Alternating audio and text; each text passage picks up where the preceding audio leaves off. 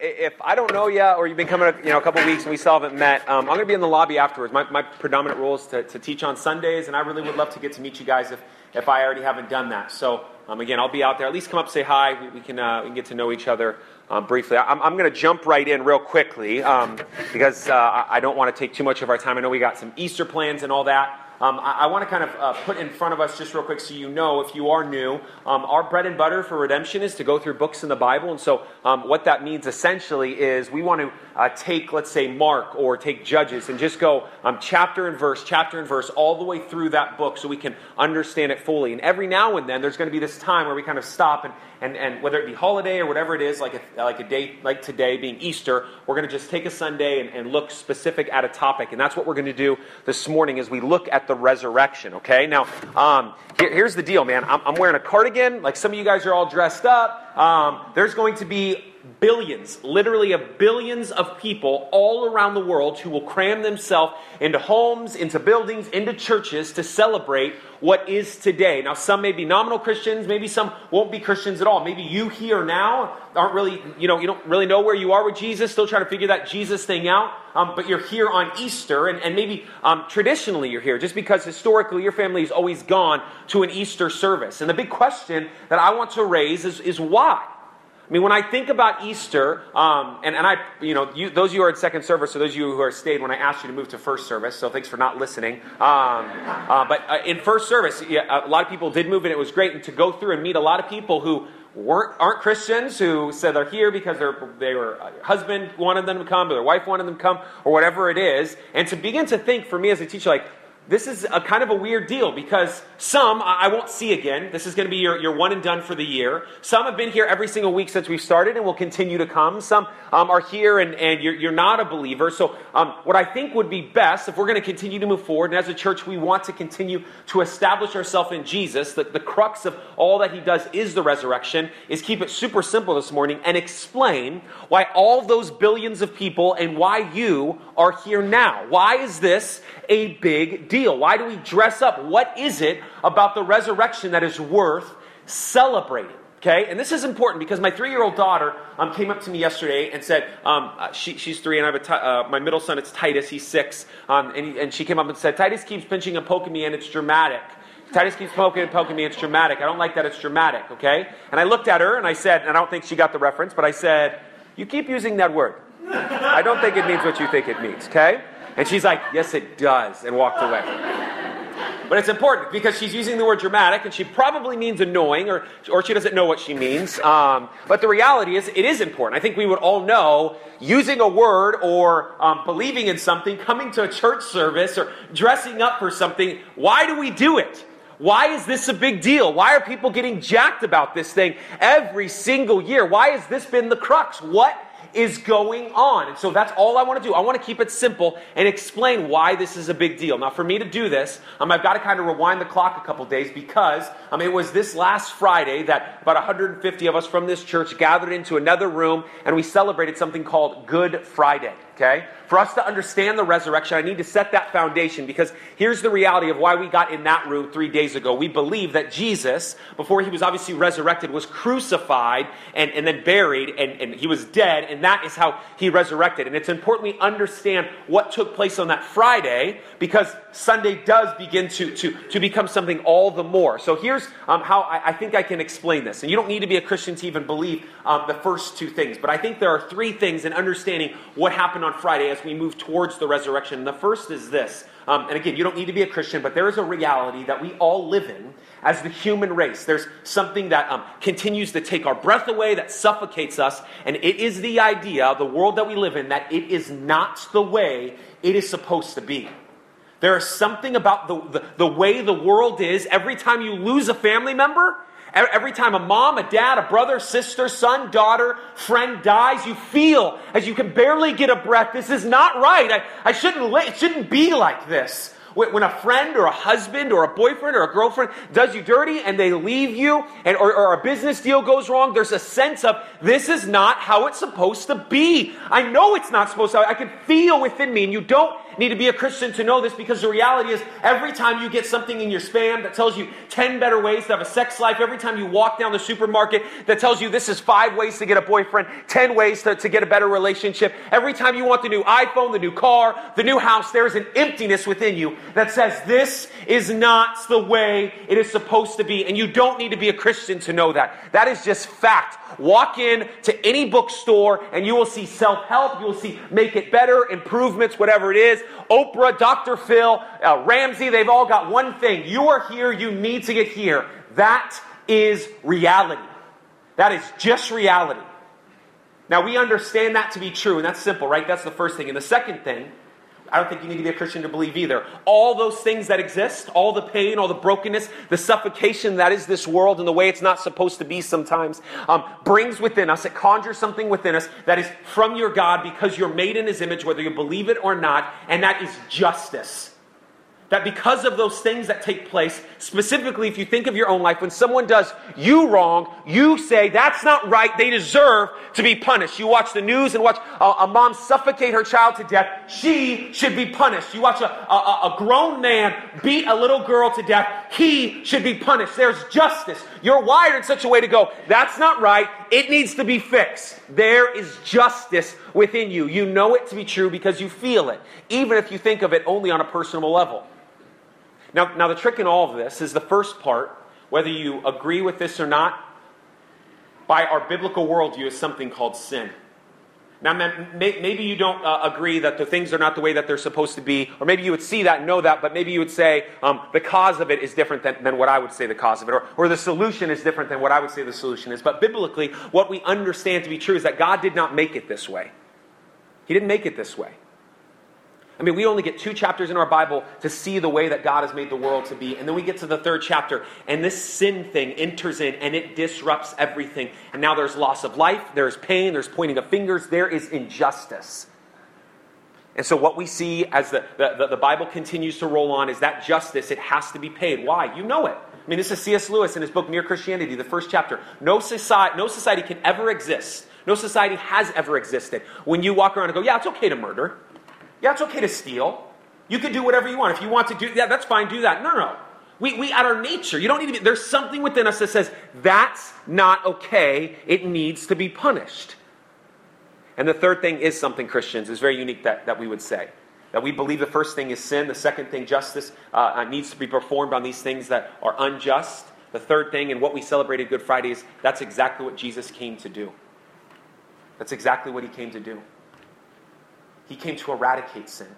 That the man who beats a 6-year-old girl with a computer cord to death, that all the wrath that you think he deserves, if he would but plead for Jesus for forgiveness, he took that pain. He should be punished, and Jesus was for him. Do you understand? You understand what we celebrated on Friday? Now, with that said, this becomes problematic. Because if the story ends on Friday, you and I have been fooled. And the hope that we think we have in Jesus doesn't exist, because there's one thing about that first truth that we all live in. The reality of it all is that sin thing that we talked about has a hold on us in a very unique way. Something none of us in this room will be able to escape. And it comes from Romans 5:12, that sin entered the world through one man, death through sin. In this, all men will die because all have sinned. So if the story ends on Friday, Jesus is no better than you and I. Because if the story ends on Friday, Jesus succumbed to sin, and He didn't beat sin. And so if we want to blow up the reality of what the resurrection is, I want to sit in that for a second. And there is one passage in the Bible, one passage in the Bible that brings us to that reality. There's one passage in the Bible that lays in front of us what the world would look like if the story did end on Friday, if Jesus wasn't raised from the dead. And to my Christian brother and sisters, and if you're not a believer in here, I'm not trying to ostracize you, but to my Christian brothers and sisters, hear what this passage has to say, and hear it well. Open your Bibles to 1 Corinthians 15 if you already haven't done so.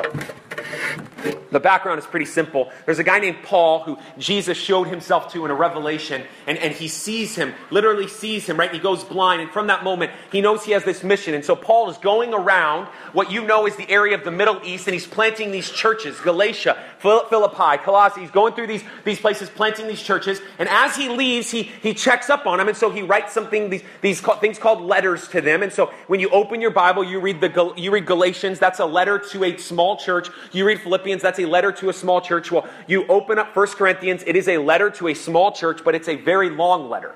Now, the reason it's a long letter, one of the longest, if not the longest, there's actually a 2 Corinthians, if it wasn't enough, is because this small church could not get it right.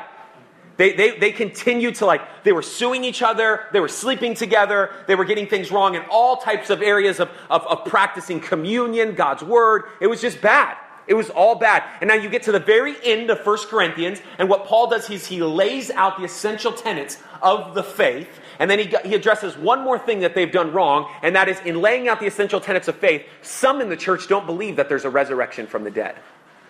Some would say that this Jesus, as he died, it did end on Friday, he wasn't raised from the dead. And so the thesis question that's brought up, you can read it for yourself as you see in verses 12 and 13. Now, if Christ is proclaimed as raised from the dead, how can some of you say that there is no resurrection of the dead? But if there's no resurrection of the dead, then not even Christ has been raised. So this is the thesis premise. Let's deal for a second, my Christian friends, in a world that Jesus could not have been raised from the dead because there is no resurrection from the dead. If the story ends on Friday, what does our world look like? What does our world look like? Well, the first is simple. Picks up in verse 14, it says this, and if Christ has not been raised, then our preaching is in vain, and your faith is in vain. We are even found to be misrepresenting God because we testified about God that he raised Christ, whom he did not raise, if it is true that the dead are not raised. So check it out. Here's the reality. Every single time, if you grew up in church, you had a missionary come to your church and he went somewhere to another country, that was a waste of freaking time. Every time you've conjured up the strength to talk to your neighbor, your friend, your family member, it was vanity. It was pointless because you were lying. You're claiming in that moment there is a hope beyond this world. Follow it. Follow Jesus. But it ended Friday. He wasn't raised from the dead. If he wasn't raised from the dead, then there is no hope. He lost to sin just like you lose to sin. So it's in vain, man. Every time you've preached or had long conversations or worked out some type of theology, and maybe some of you haven't. Some of you don't talk about Jesus, and you should. A little side Easter guilt for you, okay? But the reality is those of you who have stepped up to the plate and said, man, I'm going to proclaim myself in Jesus. I want to walk them through and tell them about the cross. If he hasn't been raised from the dead, it doesn't matter what he did on the cross. He's fooled you. It was a lie. He has to be able to beat sin. The only way to beat sin is to beat death because death has a hold on us through sin. It was a lie. You've been conned, man. You have been conned. And every person you've ever told, it was all in vain. People giving their lives for the mission of Jesus. You giving money to missionaries. You giving your own money to this church so we can proclaim the mission. It's all been in vain. Every time we've opened our mouth to tell someone about Jesus, it was a waste of time. Now, if you're a thinker, you immediately do what Paul's about to do, because if it's not true for them, it gets worse. Then it's not true for you either, is it? He says that. He says in verse 16, for if the dead are not raised, not even Christ has been raised. And if Christ has not been raised, your faith is futile, and you are still in your sins. So wait a minute. You not only you telling people about Jesus was vanity, didn't make sense. Suddenly you realize, wait a minute, if it's not true for them, then it's not true for me either. We're told in Romans 4:25, he was delivered over to death for our sins and was raised to life for our justification. So he may have died, and you could say, oh, that's good. But the reality is, if he doesn't beat sin, you're still stuck in sin. So remember that little first point that I made, that we're in this world, and it just suffocates us, the death that's all around us, and the hope you think you don't have any. He didn't beat it. Do you understand? The sin is still suffocating us. There's nothing beyond this world. You lose because he lost. You put all your chips in his corner, and it came up 22. No blackjack. It's over. Do you understand the difference here? Now, if your mind continues to roll, Paul at the same time continues to process this the way that you do. Because if it's been vanity for you to tell people about Jesus, and it's also not true for you, then it's also not true for everyone you've ever known who's claimed to be a Christian you think is in heaven right now. This is what he says. If Christ Then those, verse 18, then those also who have fallen asleep in Christ have perished. If Jesus didn't raise from the dead, then that grandma or that grandpa, that mom, that dad, brother, sister, friend, family member, whoever it is, that you think right now is with Jesus, they're not. Because they have sin. And that sin that they feel separates them from a perfect God. And because they're separated from that perfect God, they need someone to conquer that sin. They needed someone to take that sin within them so that there is a clearance, a pathway. And Jesus was supposed to be that. The problem is Jesus stepped in and he succumbed to sin and he took your sin, but he didn't beat it. So sin is still there. Sin is still the champion. You got to enter the ring and you got to fight sin. And we all know, here's the famous human language, none of us are perfect. No one can be perfect. You will fail. You will fail. And your grandma and grandpa, they're not in heaven. Your brother or sister, they're not in heaven. No. And I quote, they have perished. They have perished. You can think all you want their good works got them there. No, it hasn't. They weren't that good. They have perished. And if you don't think it could get worse, it does still. Because if there's no resurrection, verse 19, if in Christ we have hope in this life only, we are of all people most to be pitied. So the first three tend to deal with this.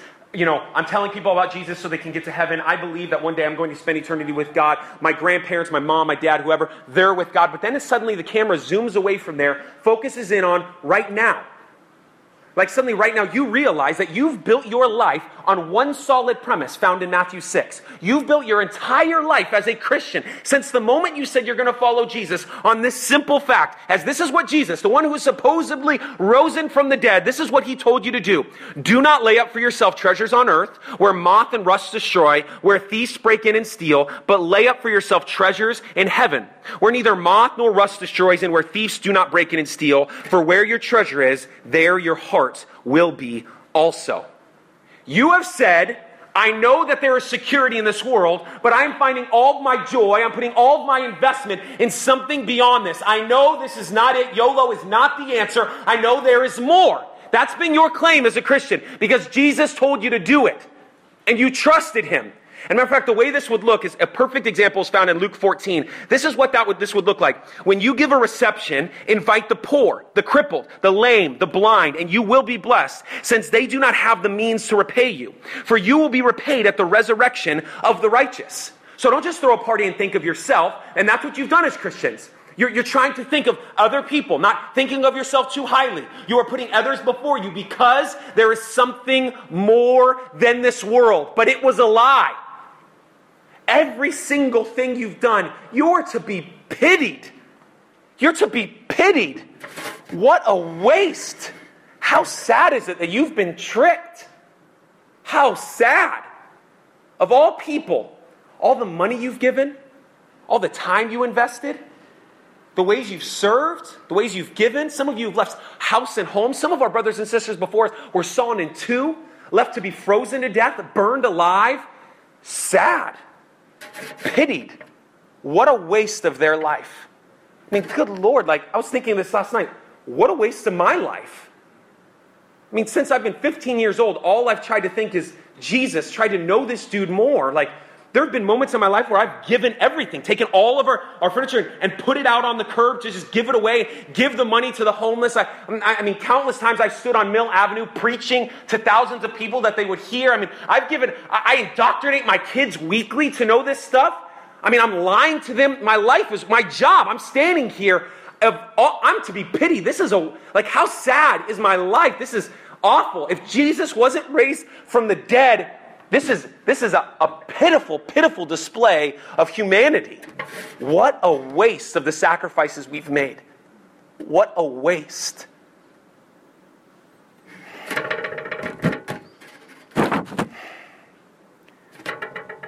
But it is real.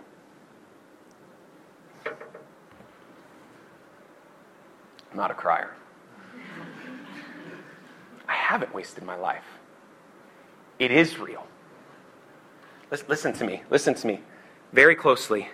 But in fact, Christ has been raised from the dead, the first fruits of those who have fallen asleep. Matter of fact, the passage before this in 1 Corinthians 15, it doesn't just say, yeah, we can believe. No, there were actually witnesses. We based our court system on eyewitnesses. There were witnesses to this. Hear what they say. And that he, Jesus, appeared to Caiaphas, who is Peter, then to 12. 12 others at least saw him. But then he appeared to more than 500 brothers at one time, most of whom are still alive, though some have fallen asleep. Then he appeared to James, then to all the apostles, last of all to one untimely born. He also appeared to me, the testimony. People saw him, and I don't mean just some of his random followers. 500 people. Matter of fact, when this is written, some could have said, wait a minute, some of them are still alive right now. Hey, Bob, do you remember seeing Jesus after he was dead in the grave? Yeah, it was T-Bone, he came in, used my ninja, and like there's this sense that there they are, they exist. They really saw him. He really is. We're not crazy.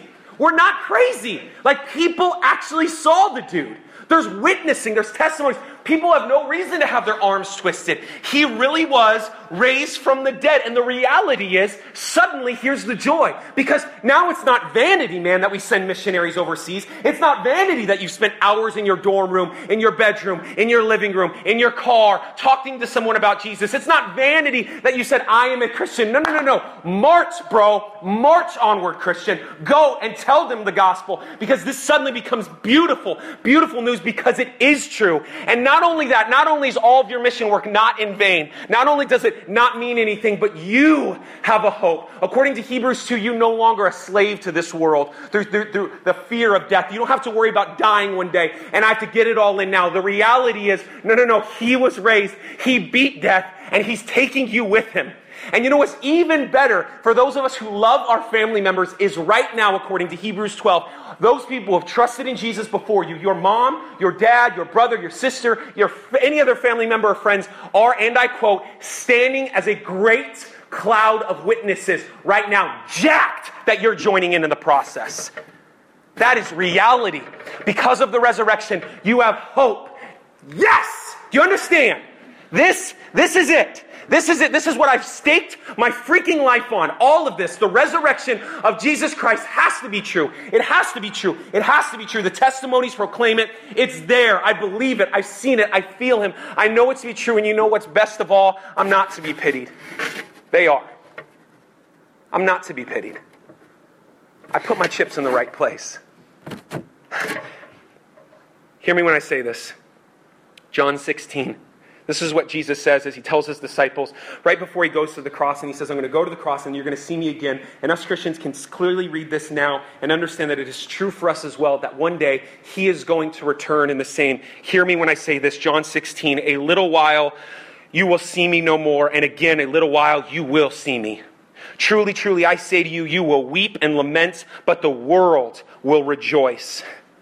You will be sorrowful, but your sorrow will turn into joy. When a woman is giving birth, she has sorrow because her hour has come. But when she has delivered the baby, she no longer remembers the anguish for joy that a human being has been born into the world. So also you have sorrow now, but I will see you again, and your hearts will rejoice, and no one will take your joy from you. In that day you will ask nothing of me. Truly, truly, I say to you, whoever asks of the Father in my name, he will give it to you. Until now you have asked nothing in my name. Ask and you will receive, that your joy may be full. The reality is, I love this, listen to this, but the world will rejoice now, and you will feel like you're on the wrong side. You will. But the resurrection is true. It's true. And because he rose from the dead, he beat sin. And because he beat sin, he's taking you with him. And though for a moment, like a woman going through childbirth, giving that birth, once she sees the baby, when you stand before him, you'll go, oh my gosh, that was a moment in time. It's not even worth comparing to what I felt. No. You've made the right decision if you're a Christian. Man, this is good news. Without the resurrection, we don't have this. We don't have this. But he beat it. He won. Yes and amen. Yes, he has won. Now, I want to be clear because I know there's some of you who aren't Christians in here. And I want to just say something very quickly to you because it's the last 6 words of John 16 and verse 24 that I think should cause you to at least question this resurrection thing. Because the idea that even some of us Christians still fall into, that this world can, and I quote, fill your joy. Like you're going to find fulfillment in sex or a boyfriend or a girlfriend. Like you're going to find fulfillment in that. Maybe once you get that raise or that job or that car or that phone or when you get whatever you think you're longing for and hoping for, when you get that and then you realize it hasn't fulfilled, Jesus just made a pretty bold claim. He made a pretty bold claim. Something Piper would say, he is fully glorified when you are fully satisfied in him. He finds his most glorification in you, that you glory God the most when you are completely satisfied in him. And if you're an unbeliever in here, if you would say, I don't know about this Jesus thing, I'm trying to figure this out, the reality is, you got a lot of questions to ask, because if the resurrection is true, then everything else you're dealing with really becomes moot, doesn't it? I'm reading a book called The Reason for God right now with a couple guys, and in it, I think he has a phenomenal quote in the 8th chapter of the book dealing with the resurrection specifically. And I would just want to share this with you if you're not a Christian. Listen to what he says. If Jesus rose from the dead, then you have to accept all that he said. If he didn't rise from the dead, then why worry about what he said? The issue on which everything hangs is not whether or not you like his teachings, but whether or not he rose from the dead. You got some questions to ask. It's the resurrection you need to figure out, because if he did, in fact, do something no one could do by the power of the Holy Spirit and raise from the dead, then no matter what he says, it is true. You can wrestle with it. I love Clarence Hall. He's a pastor in the 70s. He says, Jesus is a perfect example that you can put truth in the grave, but it won't stay there. Like you can try to say, no, I'm going to put it away. But truth is truth, whether you want it to be or not. And if he rose from the dead, then that dude is truth. Then what he said is true. And then you've got but to wrestle with that fact and then follow him. Because all of your joy, everything you're looking for, according to him, is found in him. Everything. This is the beauty of Jesus. This is the beauty of the resurrection. And if you are a believer in here, I can't help but quote Philippians chapter 3, verses 7 through 11, as it says this. Paul said this, indeed, let's start in verse 7. But whatever gain I had, I counted as loss for the sake of Christ. Indeed, I count everything as loss because of the surpassing worth of knowing Christ Jesus my Lord. For his sake, I've suffered the loss of all things and count them as rubbish in order that I may gain Christ and be found in him, not having a righteousness of my own that comes from the law, but that which comes through faith in Christ, the righteousness from God that depends on faith. So I need you to hear what he said. Christian or non-Christian, here's what Paul just said. It doesn't matter how good of a person you are. You can come into the room and say, well, I'm a good person. I don't do that many bad things. And the reality is, it doesn't matter. You're not going to stand before God and give a checklist of all the good things, and he's going to go, well, that's enough. That's not how it works. Like even you coming here out of guilt in Easter service, I got to go because it's Easter. God's not amazed with your attendance at church right now. It's not your Bible reading. It's not your prayer. It's not your fasting. It's not your witnessing. No, hear me. It's none of those things. It is faith in Jesus. You will never be good enough. You'll never be good enough. You will always fail at the task. Faith in Jesus Christ. And then he goes on to say this, verse 10. That I may know him and the power of his resurrection, and may share his sufferings, becoming like him in his death, that by any means possible I may attain the resurrection from the dead. When I got saved when I was 15, I was saved immediately in something called the charismatic movement. And if you're been here for a while, you know some of that story, and you're familiar with the charismatic movement. But if you don't know what the charismatic movement, which is still alive and well, I got a lot of buddies who are still in it. It's the kind of tongue speaking, flag waving, right? Those are my homies, and so I remember being introduced to that. And something that was used a lot in that world was always like, "Hey, brother, you just got to walk by resurrection power, right?" And I'm like, "Cool. What does that mean?" Okay, am I Jedi-ing it? What am I doing right now? How do I walk by this resurrection power? But it was always this ethereal thing, this kind of Jesus cape on, walk by resurrection power. But I don't think it's that crazy. The reality is we find the answer at the end of our passage in 1 Corinthians. And he tells us here that we can know him in the power of his resurrection and suffer in all these things. Then we get the answer of what it means to walk in resurrection power. Why is this a big deal for our lives? This is we're told in 1 Corinthians 15, verse 21. As we just finished with verse 20 before, that he is the first fruit of those who've fallen asleep. Then he goes back to some good solid doctrine. For as by a man came death, by a man has come also the resurrection of the dead. For as in Adam all die, so also in Christ shall all be made alive. This is what we know. Verse 23. Okay, that's true. We were dead, but through Adam sin entered the world, but because of Jesus we can be saved. Verse 23. But each in his own order, Christ the first fruits, then at his coming those who belong to Christ. Then comes the end, when he delivers the kingdom to God and the Father after destroying every rule and every authority and every power. Now this is important because some of you might have been raised in church and not familiar completely or completely understand what happens if Jesus was raised from the dead when you die. If it's true that you're saved from this world and you will spend eternity with him, you have this kind of weird like dancing on clouds, pearly gate idea. But what's funny about that whole thing is it comes from nowhere in the Bible. Like, that's just not biblical. The reality is all of your loved ones are with Jesus right now, yes, in heaven. But one day he's going to return, and you're not just going to have these like weird spiritual bodies, but we're told very specifically that one day you will be given the very body you have, but it is made perfect. And matter of fact, it's not like the body you have. It's like what is called a resurrected body. It's a body that you're going to wake up and not be sore anymore. You're going to be able to like run again, old guys. Like you're going to be able to jump. And it's not this weird thing that you're just like singing all day, but there's this thing where like God's going to take and all the sin and eradicate and remove it, and we're going to be on this earth and it's going to be without sin. And so suddenly we recognize to live by resurrection powers to recognize the joys that are found in this world aren't bad things, they're just broken. They're just broken. And so you will spend eternity, like you'll spend eternity painting, like you'll spend eternity hiking. Like you'll get to visit places. You'll get to play basketball. You'll get to do things you love now, to build, to garden, to work with your hands. These are tangible. Or maybe you don't want to do any of those things. Maybe you just want to chill. You'll get to do that. The reality is, there's this sense that the Bible lays out this beauty of the display of all creation, that the resurrection is not the end, it is the beginning. And the faith that you have, that you know to be true. I know it to be true right now, but it just feels like spiritual. It feels here. It feels not tangible. I know it's true, but it doesn't feel real. When it's all said and done, it will be. It will be. You won't just feel him. You'll see him, according to 1 Peter 1. Like, though you don't see him now, you still love him. One day you will see him. You'll see him. You're not on the wrong side of this. The resurrection secures the blood of Christ and starts this thing forever, that we could know that those who have fallen asleep before us, that when we die, those who have died before us, when it all's said and done, we will spend eternity with Jesus in a place that is sinless, in the creation that he has built without sin. It will be perfect. This is a promise, and it is because of the resurrection.